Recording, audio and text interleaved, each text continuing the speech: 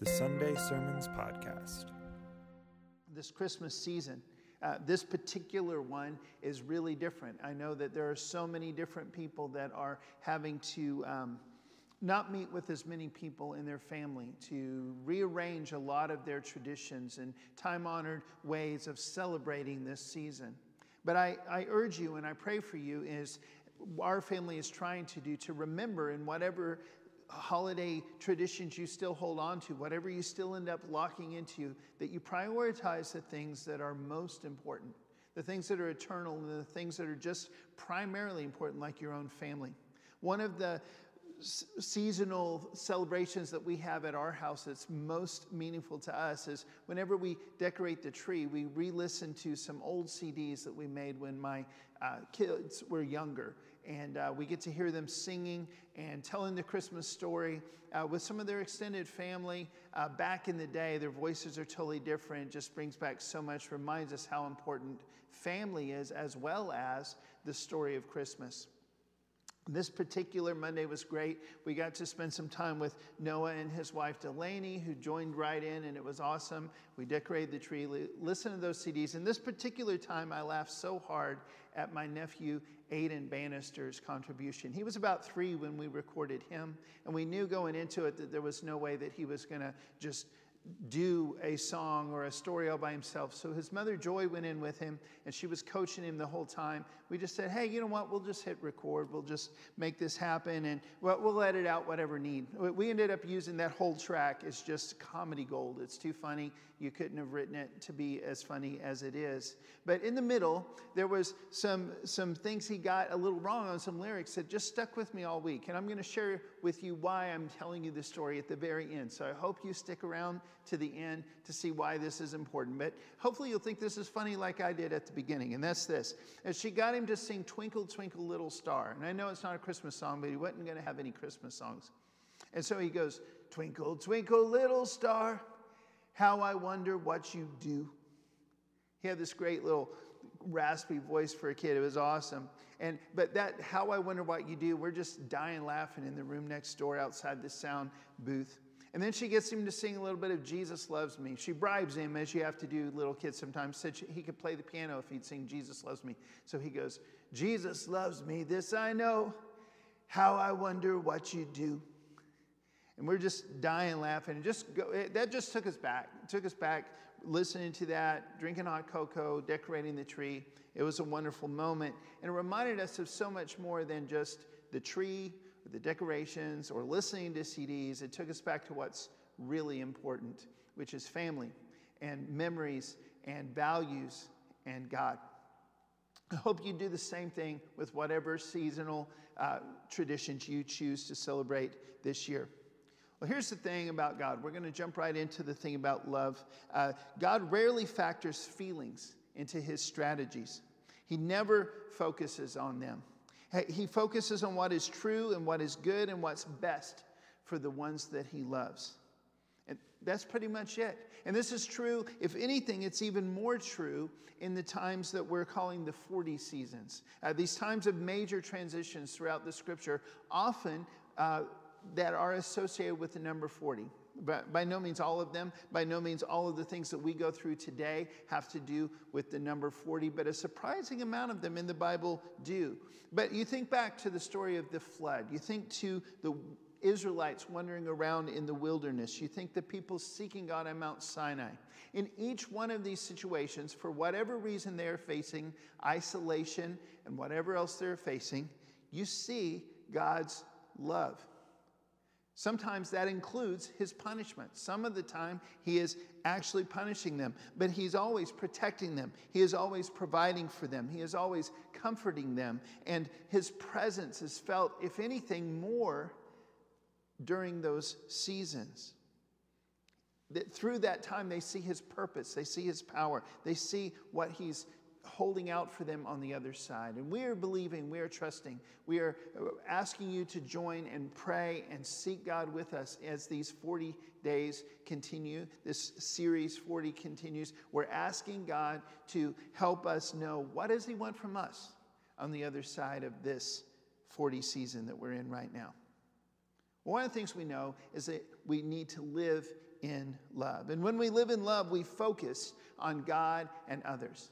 It's always a mistake, but it's a very common mistake for us to think that love is all about us getting our needs met, us being loved by others, that love is primarily something that we do so that we can be loved. But that's not the way it works in the scriptures. That's not how God set it up. That's not how God models love for us. When we love, we focus primarily on God and others.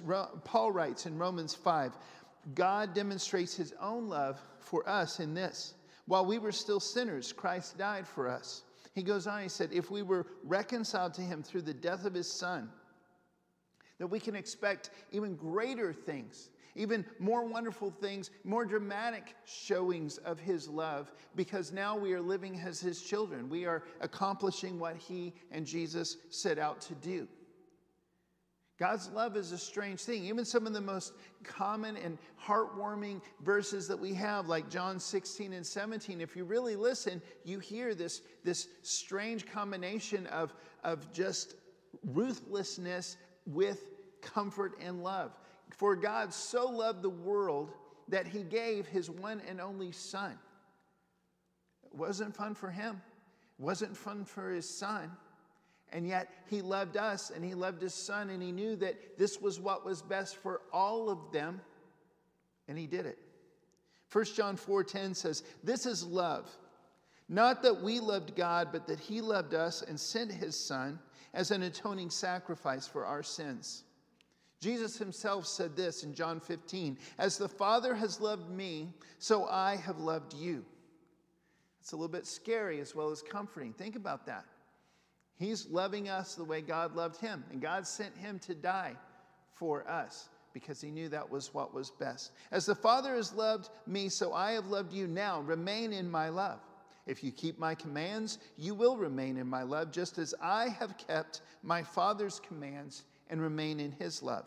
I have told you this so that my joy may be in you and so that your joy may be complete.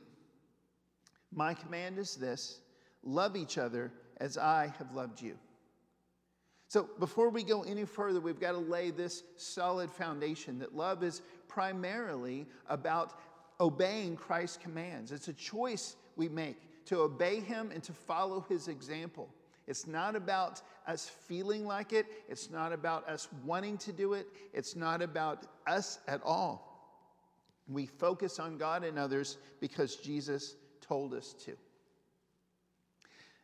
You can't really talk about a biblical perspective on love and not work 1 Corinthians 13 in there somewhere. It's often called the love chapter. I'd like to read you a few of the verses here. And I know this is common. I know you've heard this many times. But try to listen with fresh ears right now, because Paul is laying out such a clear picture. He's saying this is what love is. This is what it is not. This is what love does. This is what love does not do. He says love is patient. Love is kind. It does not envy, it does not boast, it is not proud. It does not dishonor others. It is not self-seeking. It is not easily angered. It keeps no record of wrongs. Love does not delight in evil, but rejoices with the truth.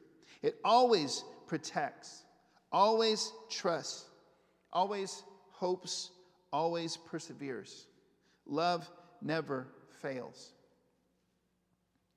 There's no way to get all the way to the bottom of this. No way to explain love, especially the biblical concept of love. It's just too big and too deep. But for us to really try and make this as practical as possible today, I'm hoping that you can join me and focus on these 4 things that Paul says are always true about love. These are 4 things that love always does. Love always protects, always trusts, always hopes, always perseveres. And the first one is, when we live in love, we always protect. Now, I've never, in all of my 52 years so far, I've never been in a place or an era where people care as much as they do right now about other people's health, where that is such a high priority. I'm not saying that's a bad thing. I'm saying that's a good thing. I think it's a wonderful thing in and of itself that we are trying to care for each other, that we're caring for each other's health as much as we care for our own, and sometimes more. I think no matter what we agree or disagree about how to do that, at its essence, that desire, that caring for each other physically is a wonderful and very biblical thing to do. And I love that that is a priority for all of us at this moment. But from a biblical perspective, God is always more concerned with our heart and our soul and our mind than he is for our strength. And I think that's something that we dare not forget in a moment when we're getting the caring about each other's strength part a little bit more right. Because this is always a higher priority to him. And just like he tells us to guard our own hearts, to guard our own minds, to guard our own souls, to focus on eternity more than this life, we've got to do that for each other, to love one another as Christ has loved us, even to love one another as we love ourselves, has to include that we try our best to protect each other's minds, each other's hearts, each other's souls. Maybe that just means encouraging people when they're down. Maybe that means reminding them of something that is true. Sometimes that includes rebuking them for something. There's a lot of different ways that this can happen. Sometimes it's as simple as encouraging people to back away from just being saturated in media so much, or getting out of social media for a while. It's ironic, you're seeing this message only on media, social media, on the internet. And I realize there's a lot of beauty in that as well. But still, sometimes it's just to protect ourselves, we have to draw some lines and back off. But whatever it means, we're focused on them. And they're good, what is true, just like God does when he shows us love. One more time, let's look at these things that Paul tells us love is and love isn't, and how clear it is that all of the is and the do's of this list are all about focusing on God and others, and all the things he says love does not do. Love is not like this. They're all about selfishness. He says love is patient and kind. Love does not celebrate truth, and it always protects, always trusts. I'm sorry, I said that wrong. Let me try that one more time. Love is patient and kind. Love does celebrate truth and is always protects, always trusts, always hopes, always perseveres. But love is not proud. It is not selfish. It is not easily angered. Love does not dishonor others. It does not envy. It does not boast. It does not remember wrongs. It does not rejoice in evil. And every single relationship that God creates, every single relationship that God designs and ordains and tells us to live in, every single one is a situation that he has set us up into where we can learn to love. Every single one is a model of what love looks like. Every single one in its ideal form paints a picture of God and his people and how he loves us and how he expects us to love others. This applies to everything: marriage, family, fellowship among Christians, the deeper fellowship that Christian friends can have as brothers and sisters in Christ. When Christians get together and they reach out together to express God's love, to share the truth in love, and to meet tangible needs to those outside of their fellowship and invite them into the fellowship. All of these things, every single expression of the body of Christ that there is, in one way or another, it's painting a picture of God's love. And it is giving us an environment where it is safe to try to love. It's safe to succeed and also make some mistakes along the way. It's a safe place where we know there's some people who have committed to loving us unconditionally, to putting us first, to doing what God wants us to do, whether we feel like it or not, just like we're making that choice in their direction. There's also responsibility. In these relationships that God has created, there's an accountability that we have got to get better at it as we go, that we change, that we grow, that we take full advantage of not only the responsibility and the accountability, but the safety, the ability to fail and get up again and keep going so that we can learn. Before we move on, and we're going to move on from protection, but here's one more thing. If love always protects, we've got to look at what Jesus prayed for us in that area. He said, my prayer is not that you take them out of the world, but that you protect them from the evil one. I think it's very significant that Jesus did not ask God to just help all of his disciples die quickly so they'd be spared all the suffering they were about to endure. I think it's very important to notice that he didn't ask God to keep them from suffering. Instead, he is protecting their hearts and their souls and their minds. He is asking God to give them strength that they would not have on their own, so that the devil cannot take them away. Because, brothers and sisters, I think we all know that God works in all things for the good of those who love him. Paul tells us that point blank in Romans chapter 8. But it's also true that the devil works in all things for the bad of those who love God. And to protect others is to guard their hearts and their souls and their minds and their strengths, no matter the circumstances, no matter what else is happening around us. Second big thing, when we live in love, we always trust and hope. Kind of lumping those together because we spent a lot of time on hope recently, and I hope you go back. They're not the same thing, but they're very related, especially in the practical way that we live them out. To live in trust is to keep on going, to actually bet everything that God is going to come through, to actually take a risk to trust another person, even when you're not sure they're going to come through. To live in hope is similar. It's I really believe this is what's going to take me there. I really believe God is the one who's going to do that. I really believe that if I love this person the way Christ loved me, that that's the best possible chance I have of a positive outcome in this situation.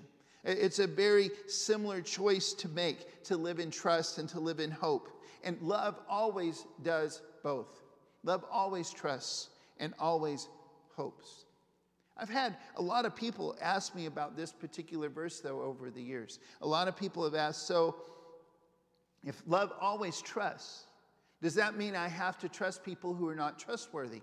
People who have broken their trust with me over and over. People I know for a fact are not able, they're not willing to act in a trustworthy way.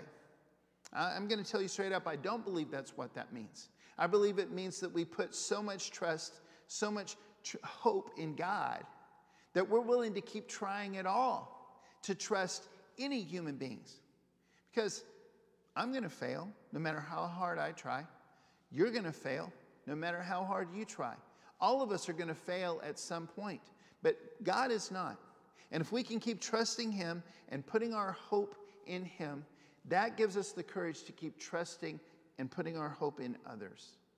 I love the way the sons of Korah speak about this. I'd encourage you to read the entire Psalm 46. It's beautiful and powerful. By the way, I'm reading today all out of the NIV just to keep things simple and clear, but I want to acknowledge that that's the translation I'm using at this moment. I hope you go back and reread these in any translation you prefer. But they wrote, God is our refuge and strength, an ever-present help in trouble. Therefore, we will not fear, though the earth give way and the mountains fall into the heart of the sea. Though its waters roar and foam and the mountains quake with their surging. They write that God says, be still and know that I am God. I will be exalted among the nations. I will be exalted in the earth. The Lord Almighty is with us, they say. The God of Jacob is our fortress. This idea of be still, this phrase, be still, is scattered throughout the Bible, not as often, but kind of like the way 40 is, the number 40. You see this idea. One of the more famous ones is where Jesus calms the storm and he tells the wind and the waves to be still. I think it's important to remember that he's not telling them to absolutely freeze. He's not telling them to stop moving altogether. He's telling the storm itself to stop. For the wind to go back to being a calming, beautiful thing. For the water to go back to be something that you can enjoy and swim in and travel on, not be afraid of it killing you. He's asking the ridiculous craziness to calm down. And I believe that's at the heart of this idea of be still and know that God is God. It doesn't mean that we just absolutely freeze and don't engage with life. It means that we stop the whining. We stop the freaking out. We stop the punching things and yelling and screaming and taking things out on others. And instead, we remember that God is God. And he's going to accomplish his will one way or another. He's going to be exalted in all the earth. And he's asking us, even when it seems like he's distant, he's asking us to partner with him in that, no matter the circumstances. I recently heard a really great message from Kyle Idleman, and he pointed out this idea about be still and how clearly it comes through in Exodus chapter 14, when Moses is taking the people to the edge of the Red Sea. And I want you to imagine, just for a moment, what it felt like for them. It's easy, even as a child, to look at those stories and go, man, those Israelites were such scaredy cats. What was wrong with them? But imagine this. You're walking with everyone you love and everything you have. You're walking up to an ocean. You're walking up to the sea, and you know that unless God comes through, there is no way that this thing is going to work. You can't walk through the sea. You just can't. That is not happening. You're going to drown unless God comes through. And behind you, just imagine, behind you is the most fearsome army in the world, the most powerful military force in existence at that moment in time. And they are the ones who have been your slave owners for a long time. And here they come, and they're mad, and they're behind you. And the only way to escape them is to go through that sea. Of course they're scared. Of course they're upset. Of course they're freaking out. But they take it so far. They say, I wish we just stayed in Egypt. I wish we could just stay slaves our whole life. At least we wouldn't die today.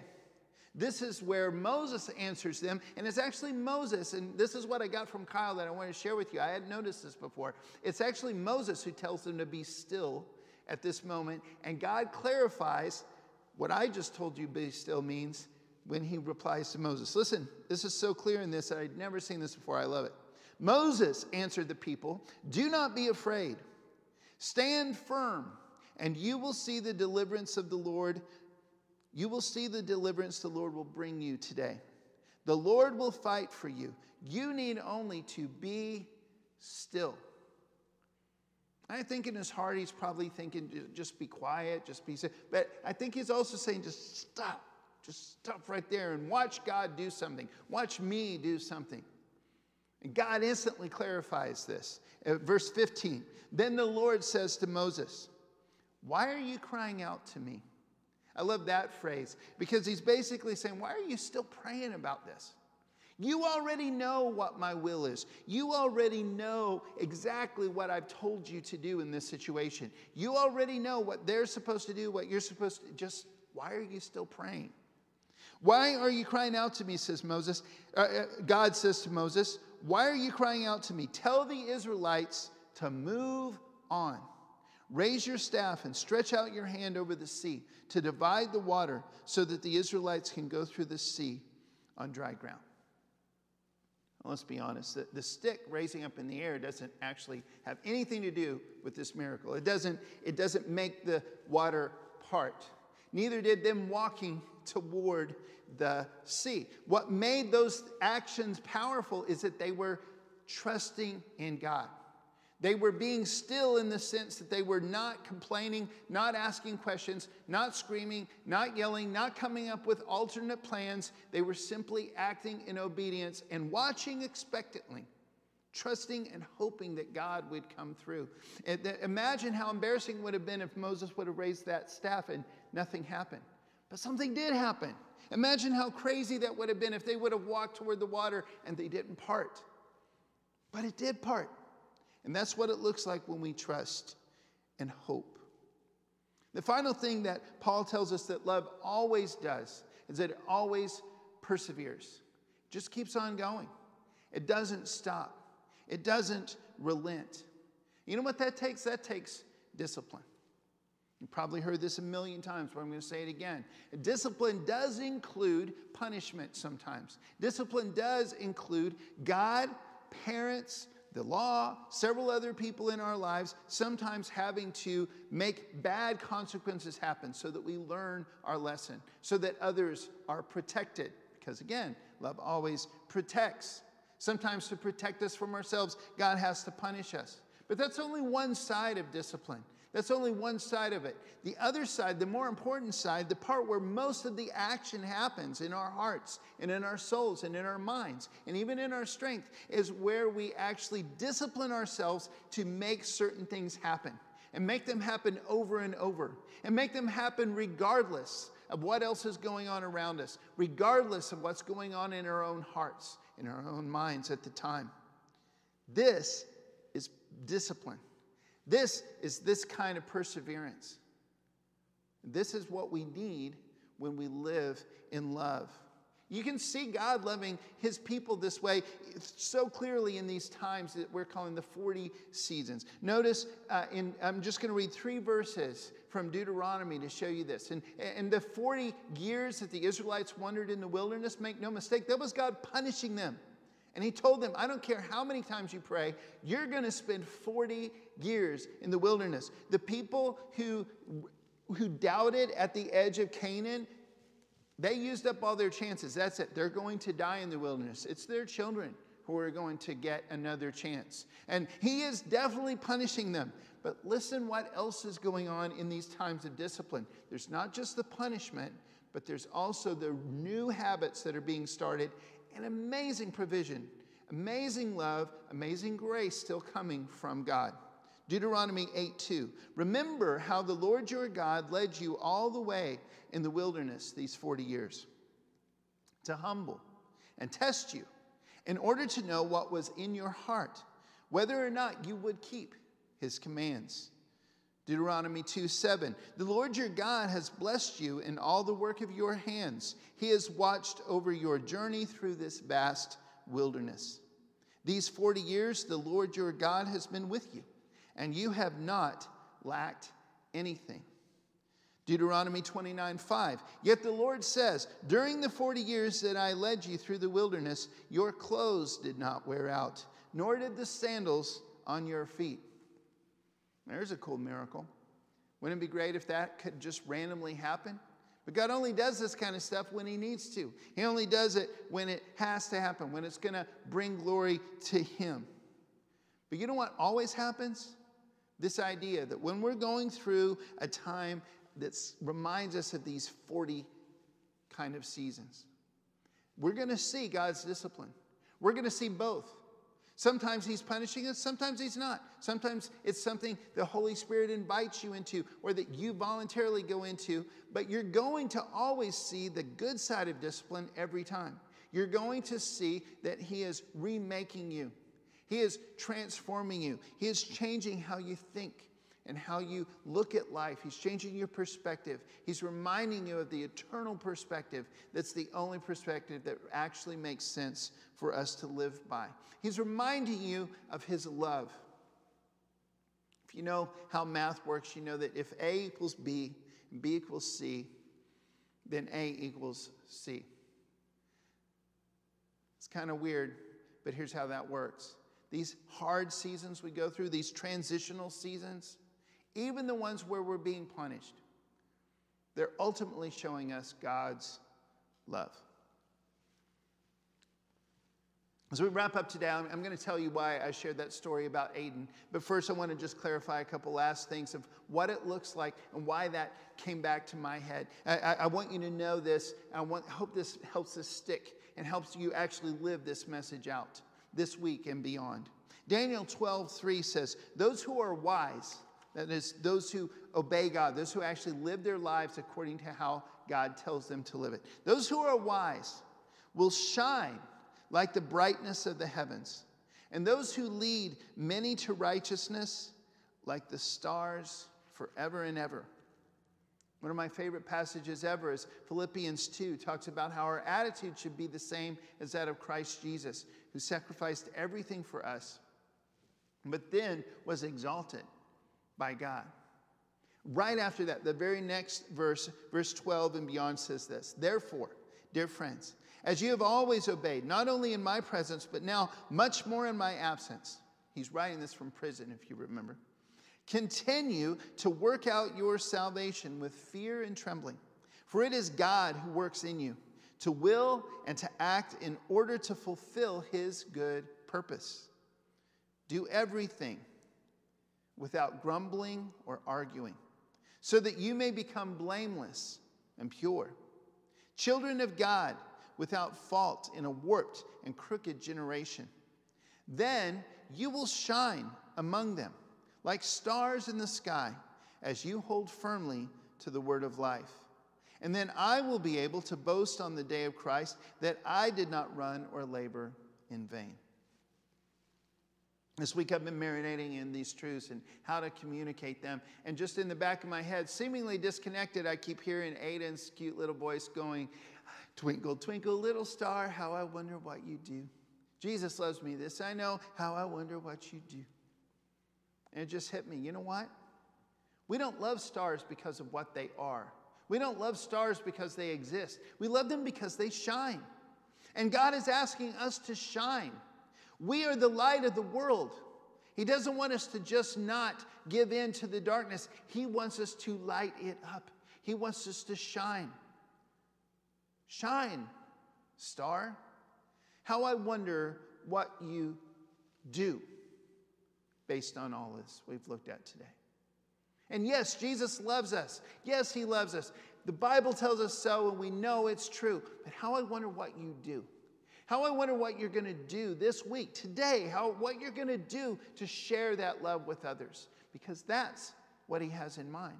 That's the kind of love he showed us. That's the kind of love he commanded us to show others. I ask that you simply pray this prayer. Lord, I will do what you're telling me to do. I will love this person. I will love in this way. I will show love in this one way that's so awkward for me, but I know this is what you're calling me to do. Whatever God is telling you right now to express love, I hope that you will do that. That you will shine that light of truth and love. That you will obey the command of Christ. That you will choose to follow his example. That you will do something to show his love today. If there's anything we can do to encourage you and help you in that decision, please let us know, and we will do everything we can do to help you. God bless you.